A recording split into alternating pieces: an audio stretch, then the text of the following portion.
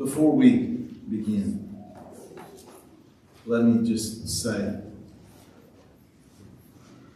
that we need to be careful how we understand things that we say, things that we sing, and how do we understand the words that we have just sung.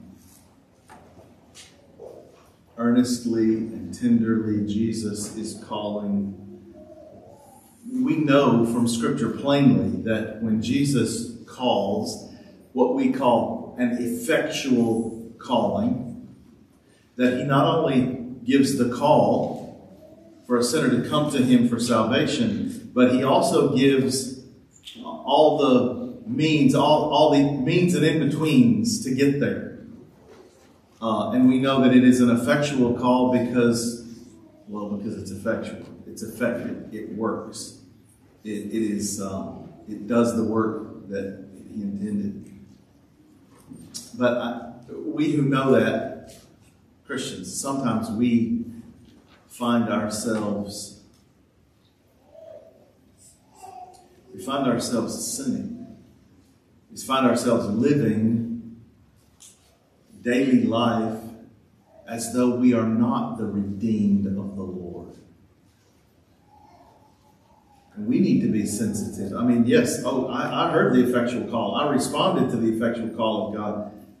We need to be sensitive for the call to repent, for the call to walk in a manner worthy of the calling wherewith you were called. So many things on my mind that I could say, but we need to get started. We need to do this. So please turn in your Bible once again to the book of Ecclesiastes. Today we are in chapter 3 of our systematic exposition. This chapter, if you have looked ahead, you know, especially the first 8 verses are very familiar to us thanks to a popular song.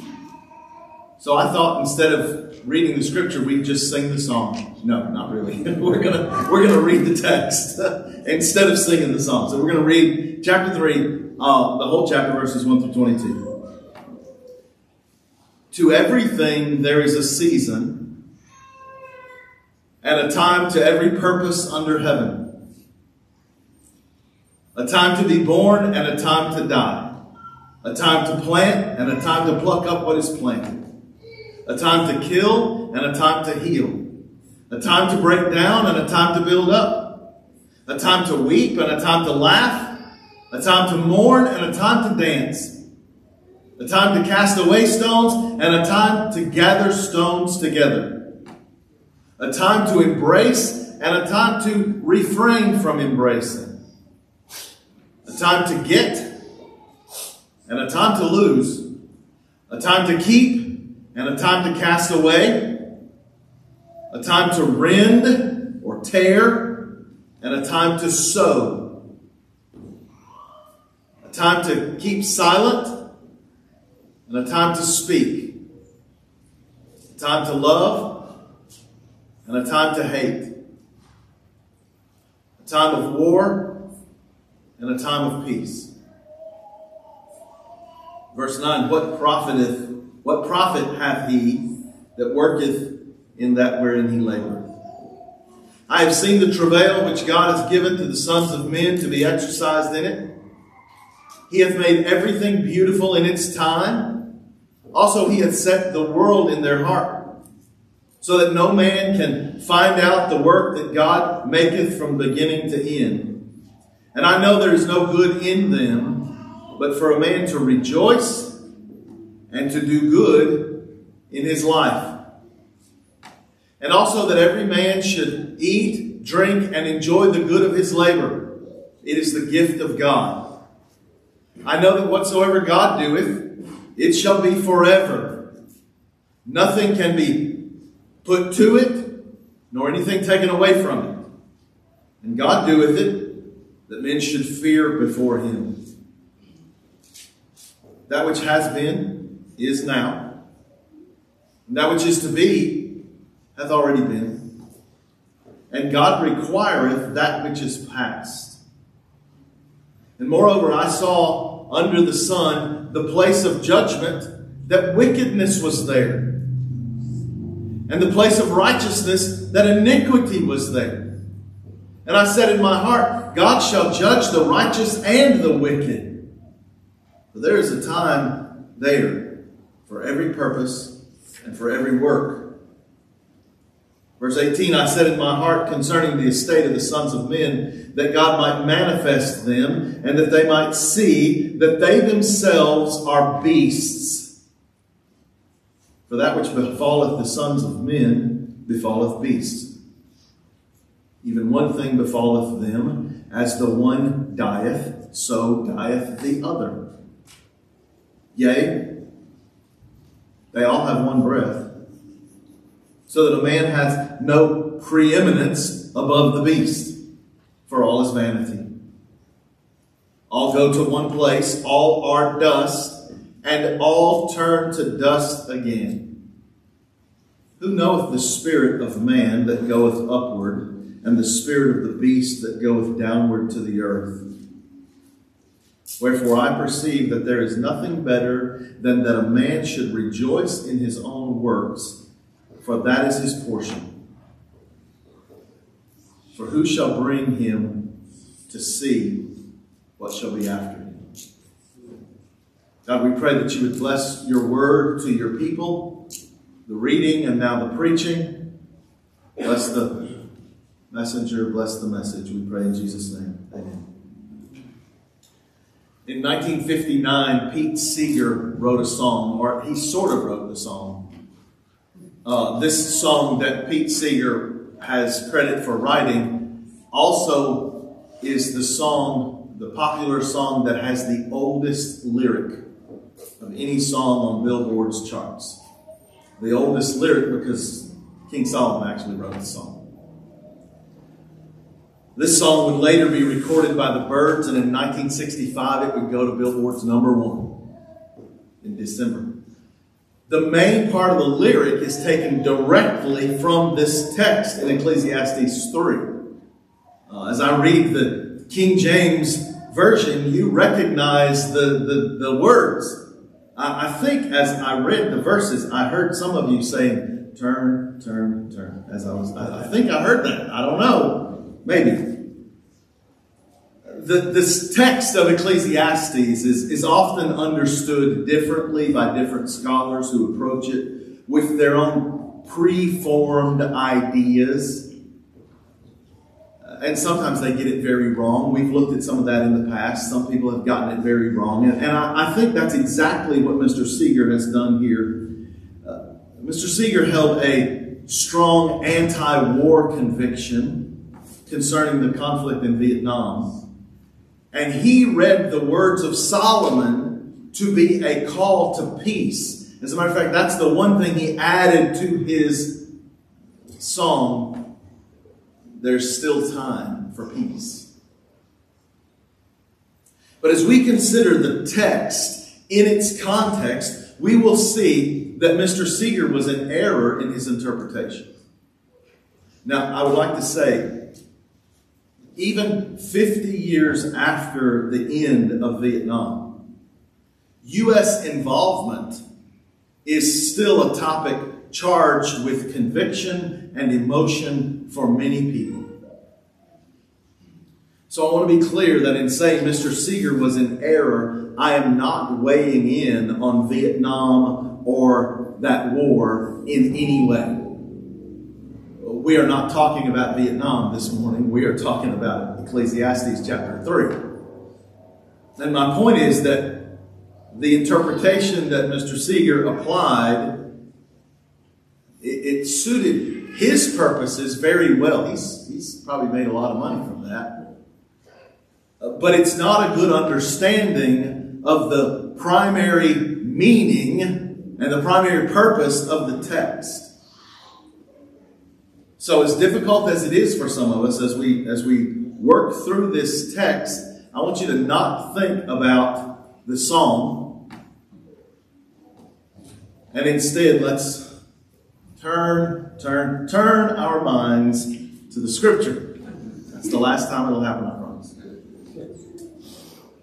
First, let's make some observations from the text. We instantly see in these 8 verses that there is a cyclical nature to life. There are actions and there are reactions that we might call equal and opposite.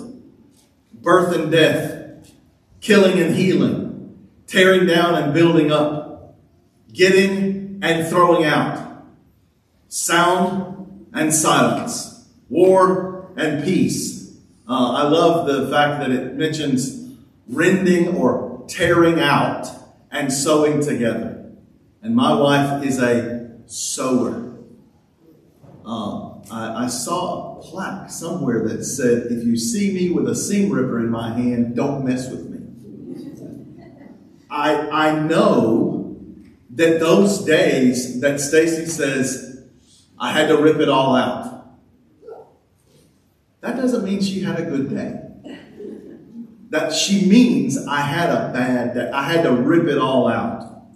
So as we consider these verses, we consider the highs and the lows and the things that the preacher lists for us here. We think of them as good things and bad things. We think of them as things that we rejoice over. What is listed? Birth, building up, sewing together, love, peace. We think of those as good things. And then in this text, they are paired with their opposites, which we consider bad. Things that we mourn over, like death, like tearing down and tearing apart, like hate and war. But while we tend to think in these terms of good and bad, the preacher presents these things, all of these things, as having their place, as having their time, as having their purpose. Some of us will have a hard time with this. We wonder, when would it be the right time, for instance, for hate? When would be the right time for hate? We think that love is good and hate is evil. Why would there be a season when hate is fitting and appropriate? And we struggle with this. How could that be? But we need to remember that love and hate demand one another. Love and hate demand one another. How can someone say, I love weddings, without saying, and I hate divorces? How can someone say, I love life, without saying, I hate death? How could someone say, I love babies, and not say, I hate abortion? Love and hate demand one another. These things are not exclusive. They are all necessary. So the preacher is giving us these necessary seasons which we all encounter. We all have times on the mountaintops and we all have times in the valley. We celebrate at the birth of a baby and we mourn at the death of a loved one. We have days when we are bringing home shiny new stuff. And we have days when we are throwing out stuff. It's the same stuff.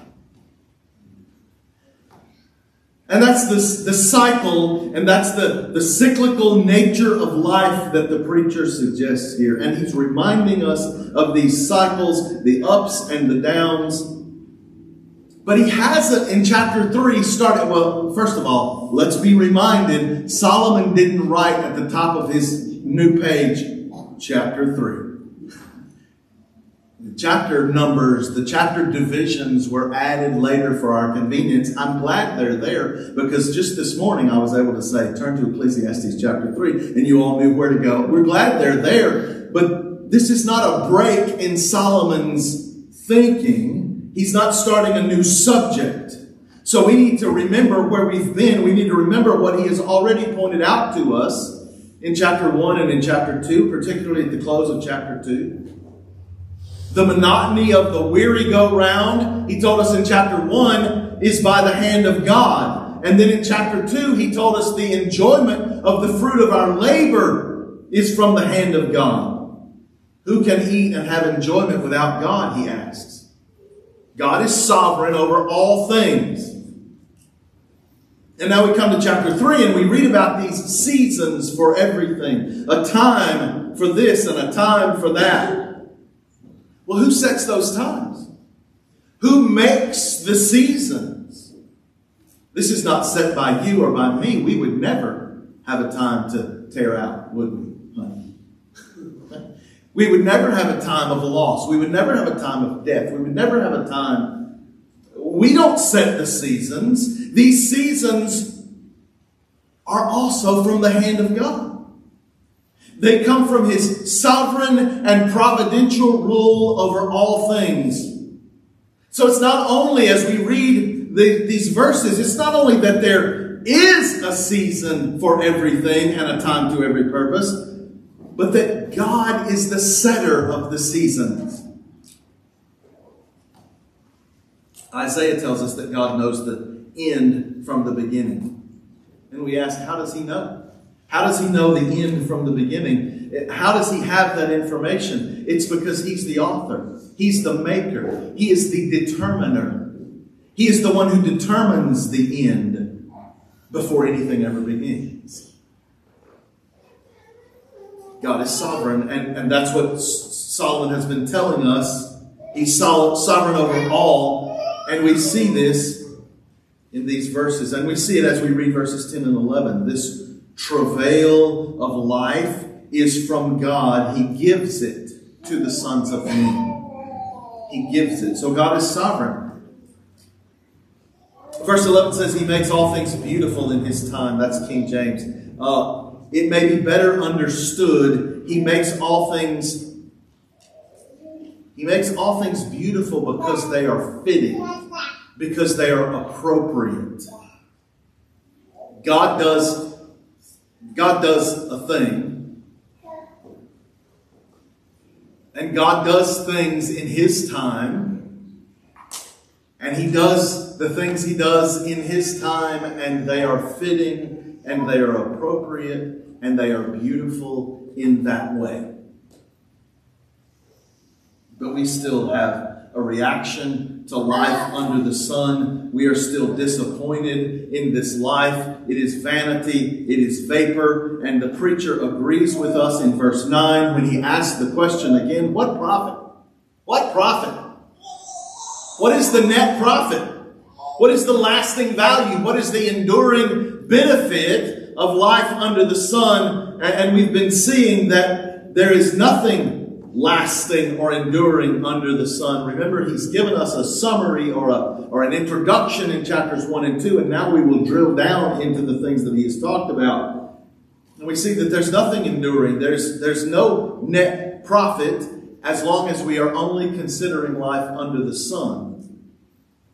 And you and I, as well as so many who have gone before us, we have this inward conflict as we observe this messy, out-of-kilter world. And Solomon gives us the reason that we are so conflicted. Verse 11, He makes all things beautiful in His time. Also, He has set, the King James says He has set the world in their hearts, or He has set the world in man. The New American Standard and the English Standard give us a better idea. He has set eternity in the heart of man. The heart of man is not created only for life under the sun. We are not supposed to be fulfilled. We are not supposed to find fulfillment in this temporary plane. We have eternity in us. We are made for a world beyond the here and now. So as we look under the sun, we find it impossible to find meaning, to find purpose, to find profit. So for the vanities and the various vapors of life, all these little puffs of smoke, verse 12, we know that there's no good in them but for a man to rejoice and do good in his life. hey, we can rejoice and we can do good in our life. This is how we are to live. This reminded me of the Micah passage that we read this past Wednesday night. What does God require of man but to do justice, to love mercy, and to walk humbly with our God? Not to right every wrong and straighten every crooked thing, but to rejoice and do good in life. And we get some fleeting pleasures from our labor, verse 13. But then as we come to verse 14, where the preacher, having made these observations about vanity and vapor of life, having recognized that all things are from God because God is sovereign, he now makes this declaration concerning God's work. Whatever God does is forever. Whatever God does is everlasting. With all the temporariness, the vanity, the vapor, God is working eternal things. God is working eternal things, things of heaven and hell, matters of salvation and redemption. And what God is doing is good and lasting, is everlasting. It's eternal. So no child of God, no Christian can complain that God is not making my temporary stuff better, because he has provided for you eternal life and endless joy. And we'd also have to add, most of the time, he is also improving your temporary stuff. But at least he is giving you eternal blessing. So we can say with the Apostle Paul, this stuff that we have to endure now, boy, we complain about it, don't we? Let's learn from Paul. He says, this light affliction. What are you going through? Say with Paul, it's light affliction. It's just a light affliction. Paul says this light affliction is but for a moment. And God is ultimately using it to work for us a far more exceeding and eternal weight of glory. God is doing a thing, and what God is doing is good, and it is eternal. The preacher continues in verse 14, this eternal work of God, nothing can be added to it, and nothing can be taken away. Well, that's humbling, isn't it? Do you think you're helping God? If you think God's program is resting on your participation, my advice to you is quit and see how long God paces the floor. Whatever God is doing, whatever God has you doing, is only for your benefit. He could do all this without you. Whatever he has you doing, it is for your benefit. His purposes will be accomplished regardless. Your involvement helps you. You don't enhance God's production, and you can't hurt it. I've had people tell me when they didn't like the sermon or they didn't like the something, people are going to die and go to hell, and it's going to be your fault. If you want the details, I'll tell you that story later. Do you know what power those people were assigning to me? That I could stay the hand of God? Nothing and no one will stay the hand of God to accomplish his good pleasure. God does. He does his will. What God does is eternal, and no one can add to it, and no one can take away from it. And at the end of the verse, it tells us why. It's that men should fear him. It's that men should fear him. And this is not a slavish fear. This is not the terror of an evildoer. This is the fear of a child which comes from the love of his father. Now, my children are all grown.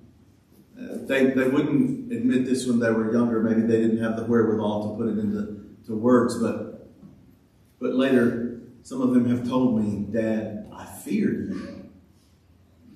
But I feared you when I was doing wrong.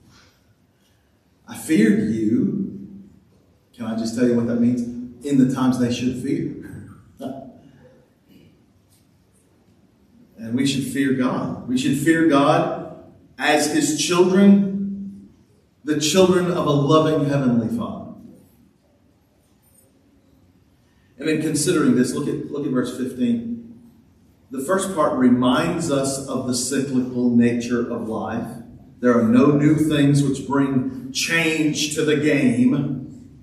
What has been is what is, and what will be is what has already been. Then we have this statement, God seeks what has been, or God seeks the past. God looks to the past. God looks to things that have already come to be.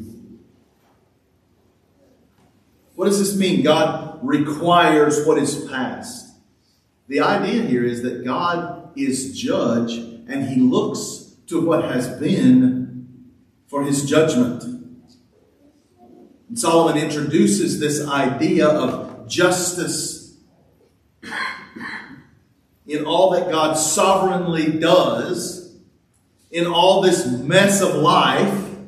Remember, God is the righteous judge. We remember from chapter 1 that the world is bent out of shape and we want to straighten it. God has put that in us. He has put in us eternity. He has put in us a sense of justice and right. Even after the fall of man, and I think you'll appreciate this, even when some people need their sense of justice and right to be recalibrated, the sense of justice and right is still there. We are a people who, when we see something that we deem to be unjust, when we see something that we deem to be evil, we cry out against it. That's not right. That's not fair. That's not equitable. God has put that in us. Verse 16, moreover, I saw under the sun the place of judgment, that wickedness was there. Where there should be good judgment, there's wickedness. Where there should be, look at the place of righteousness, iniquity is there. It should be right, and it's sin. In verse 17, I said in my heart, God shall judge the righteous and the wicked, for there is a time there for every purpose and for every work. Crying out for justice and righteousness, the preacher takes comfort. He takes solace in God as a righteous judge. And we should find comfort and solace there as well. God will judge everyone, righteous and wicked alike.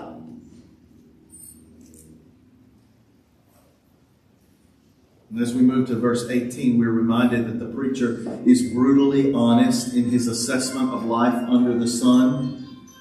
I said in my heart concerning the estate of the sons of men, that God might manifest them, and that they might see that they themselves are beasts.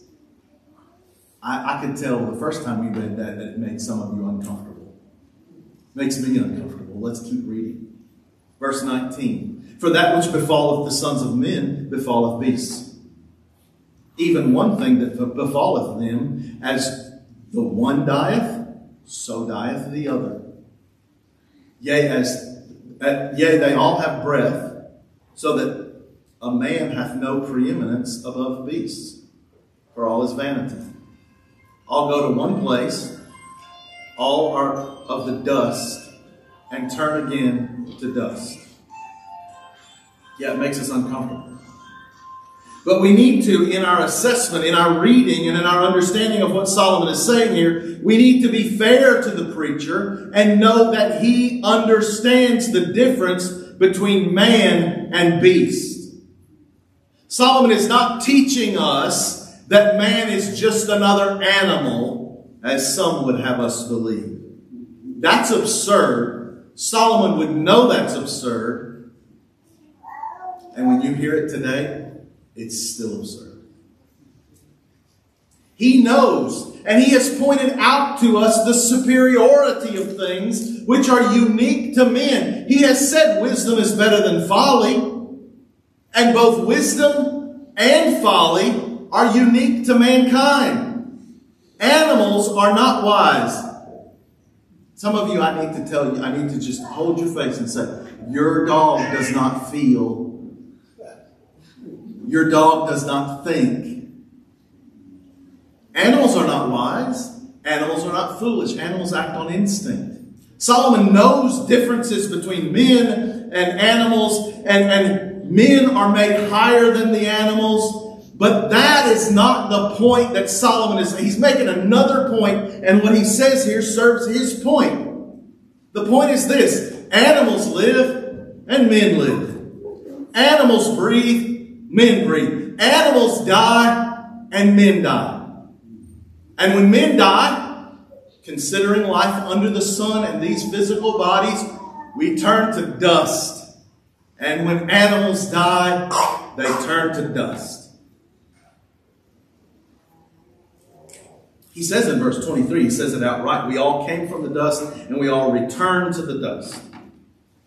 And if you look at life under the sun, then we all have the same conclusion. We all come to the same end: death and dirt. Now, in the last chapter, Solomon has lamented that the wise man dies the same death as the foolish man. He's already said that to us last chapter. Now here, he's bemoaning the fact that men die the same death as animals.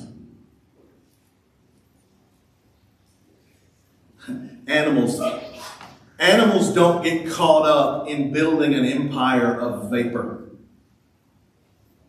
But we do, don't we? We get caught up in building an empire of vapor. And men and women, when we try that, we will eventually prove the futility of life by dying. Animals live, man lives. Animals die, man dies. And we go back to the dust. Before we consider verse 21, there's something that could be confusing here. And I want to give us an illustration to help us understand. So I want to give us a verse from Proverbs 31:10. You don't have to turn there. I think it's a familiar verse. It says this: an excellent wife, who can find? An excellent wife, who can find? Now, is that verse, an excellent wife, who can find? Is that verse teaching us that it is impossible to find an excellent wife? Is that verse teaching us that the excellent wife does not exist? An excellent wife, who can find? That's a unicorn. That verse is not teaching us that there are no excellent wives or that it is impossible to find an excellent wife. That verse is pointing out to us the rarity of an excellent wife. The great value of an excellent wife. That's what the verse is teaching us. An excellent wife, who can find? And that word, who can find, should be an incentive to a man looking for a wife to look well and to find an excellent one. Don't take the first wife that comes along.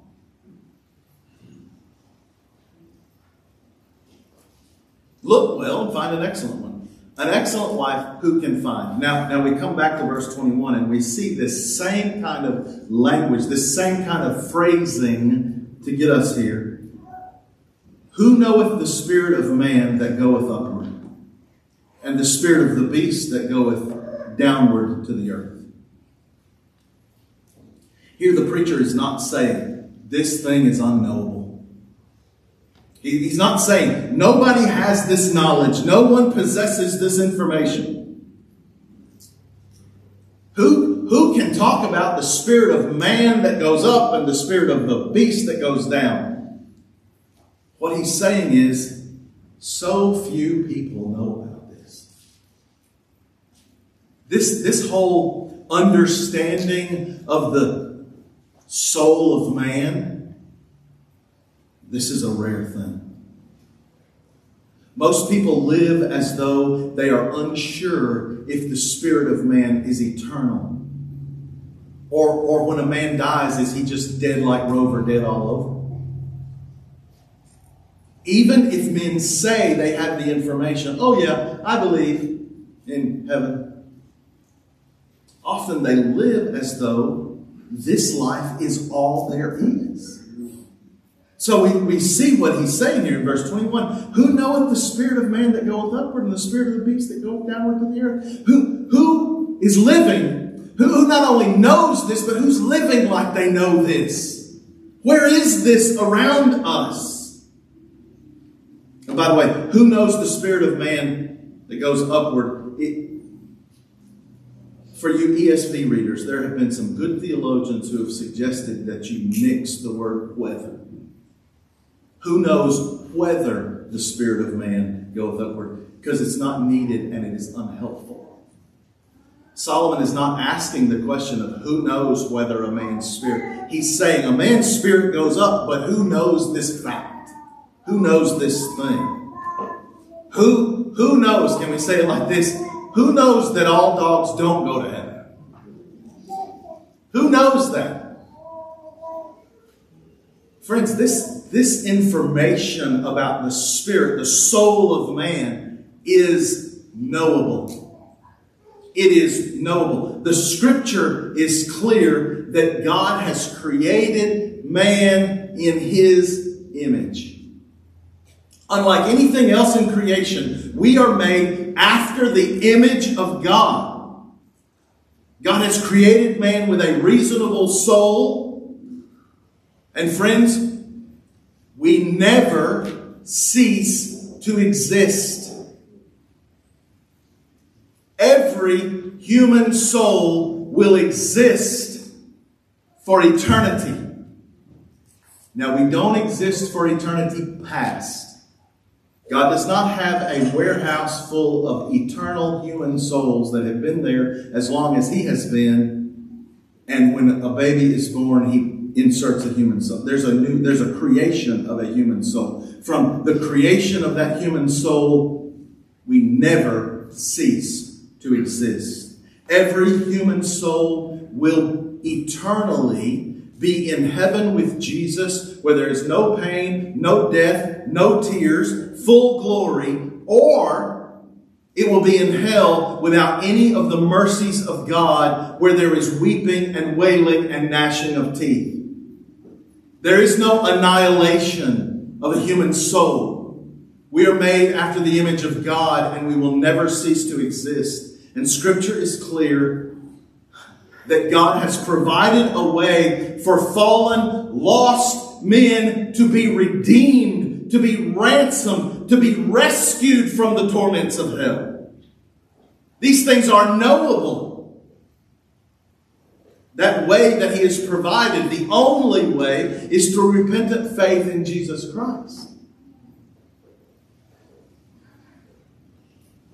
We have created within us, as part of who we are, to consider eternal things. That's what he meant when God has put eternity in man. We have in us to consider eternal things. We have in us to know God through Jesus Christ and to worship him. You're not like your puppy dog. You're not like an ape.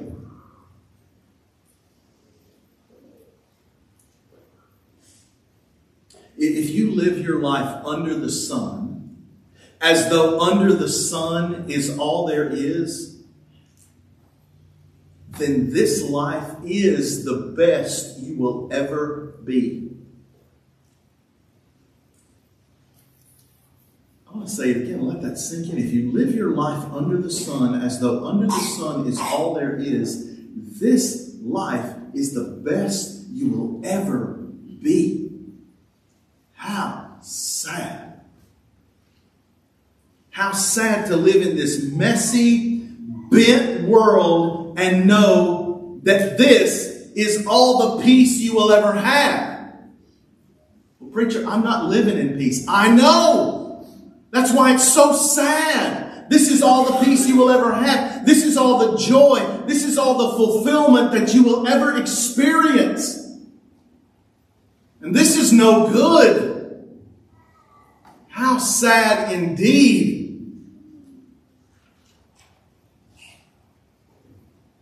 But in verse 22, we have this message for all men. If you're dead, after you're dead, it's too late. After you're dead, the idea here is that you're not going to come back and check up on things and see how what you left behind is being managed. You're not going to come back and check up on things. You remember the Lazarus and the rich man? And the rich man wanted to say, let me go back and warn my brothers. No, there's no coming back. You're not coming back to make adjustments. After you're dead, it's too late. So, in this life under the sun, we must set our hope on things eternal. We must set our hope on the grace of Jesus Christ. I perceive that there is nothing better than that man would rejoice in his own works, for that is his portion. Life under the sun, this vanity, this vapor, this striving after the wind. But we do get a brief moment of joy from the fruit of our labor. So, Solomon is teaching us, enjoy life's fleeting pleasures. Enjoy life's fleeting pleasures, but keep an eternal perspective. Keep an eye on things that are not under the sun. And be thankful to God for His sovereignty and for His goodness. Now that's what we have before us in this chapter. How do we apply this to our lives? How do we live in light of what the preacher has given us? I have three things. First of all, accept God's sovereignty. God is sovereign.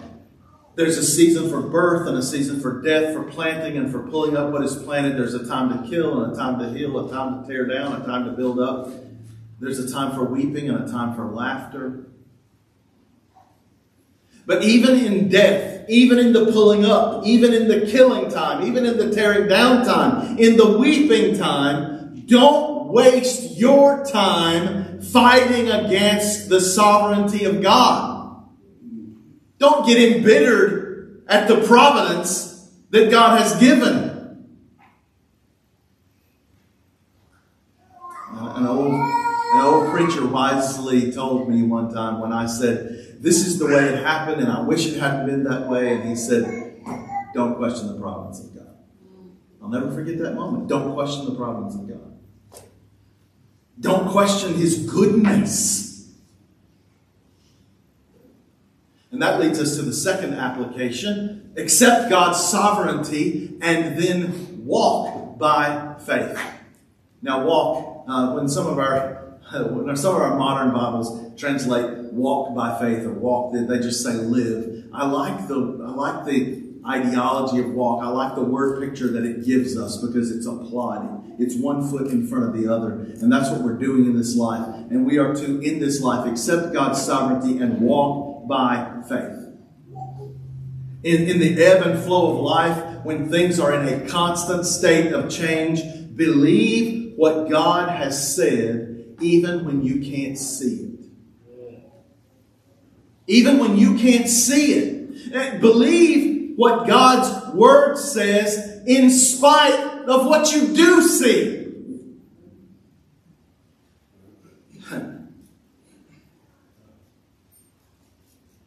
There's an old saying, are you going to believe what I say or are you going to trust your lying eyes? That old saying was so that somebody could lie to you. But let me tell you something. When it's believe your eyes or believe the Word of God, the Word of God is true. The Word of God is right. Let God be true and every man, including your eyes, a liar. Walk by faith. Believe what God has said when you can't see or when it is in opposition, seems to be in opposition of what you do see. Paul said in 2 Corinthians 4:18, we look not at the things which are seen, but at the things which are not seen. For the things which are seen are temporal, but those things which are not seen are eternal. Accept God's sovereignty and walk by faith. Don't judge God to be good when we are laughing and dancing and celebrating birth, and then judge God to be evil when we are weeping and mourning loss and death. Trust Him. Tell Him. Go to the Psalms and learn this. Tell God your hurt. Tell God your frustration. Tell God how you feel. But trust Him. Trust Him. Trust Him. Walk by faith and not by sight. When things look bad, trust that God is good and that He is in control and He will deliver you. The psalmist said, I have never seen the righteous forsaken. I have never seen the righteous forsaken. Christians, God is not going to start forsaking His children today.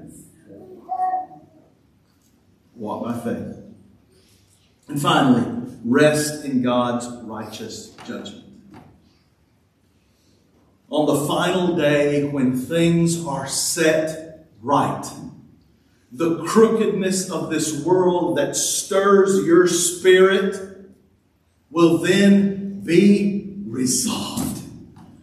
What a day. Injustice will be judged. The unrighteous will give an account.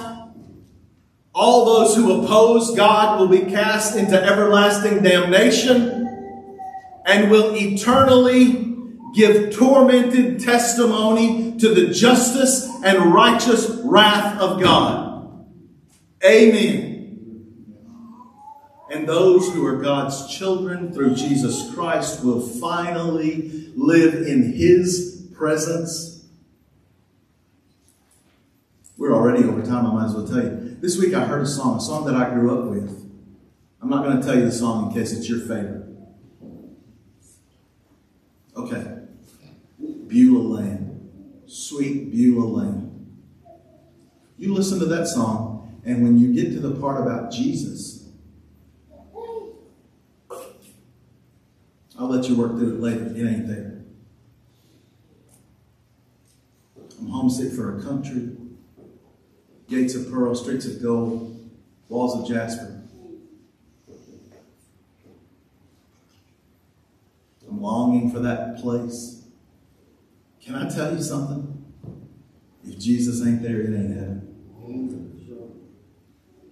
There's a better song. Jesus will be what makes it heaven for me. Christians, we will live in the presence of our dear, sweet Savior for eternity. And not only in His presence, but because of His love for His children, we will live without the presence of sin. We can't even imagine what that's like. What is that? We can imagine. Wow. We can look forward. I can't wait. I can't wait. I pray that God would do a work in me and in you to make us like Christ, to set our hearts and our minds, to set our appetite, as it were, to that day. So that when that day comes, we are ready. We are ready. The conclusion, when we've heard it all, is fear God and keep His commandments, because this applies to every person. God, we thank You for Your word. We pray that You would apply these things to our hearts. Help us, God, to know how to, without sin, enjoy the fleeting pleasures of life that You have provided, that You have given. Even today we've read scriptures that has spoken to us about these things that You have given us in this life that we might enjoy them. Help us to enjoy them to Your glory. Help us to enjoy them to the glory of Your name. And God, help us to not focus our attention solely on the pleasures of this life, but to keep an eye focused on eternity, to keep an eye focused on our Savior. Give us perspective, heavenly perspective, biblical perspective, Christ-like perspective. We give you all praise and glory in Jesus' name.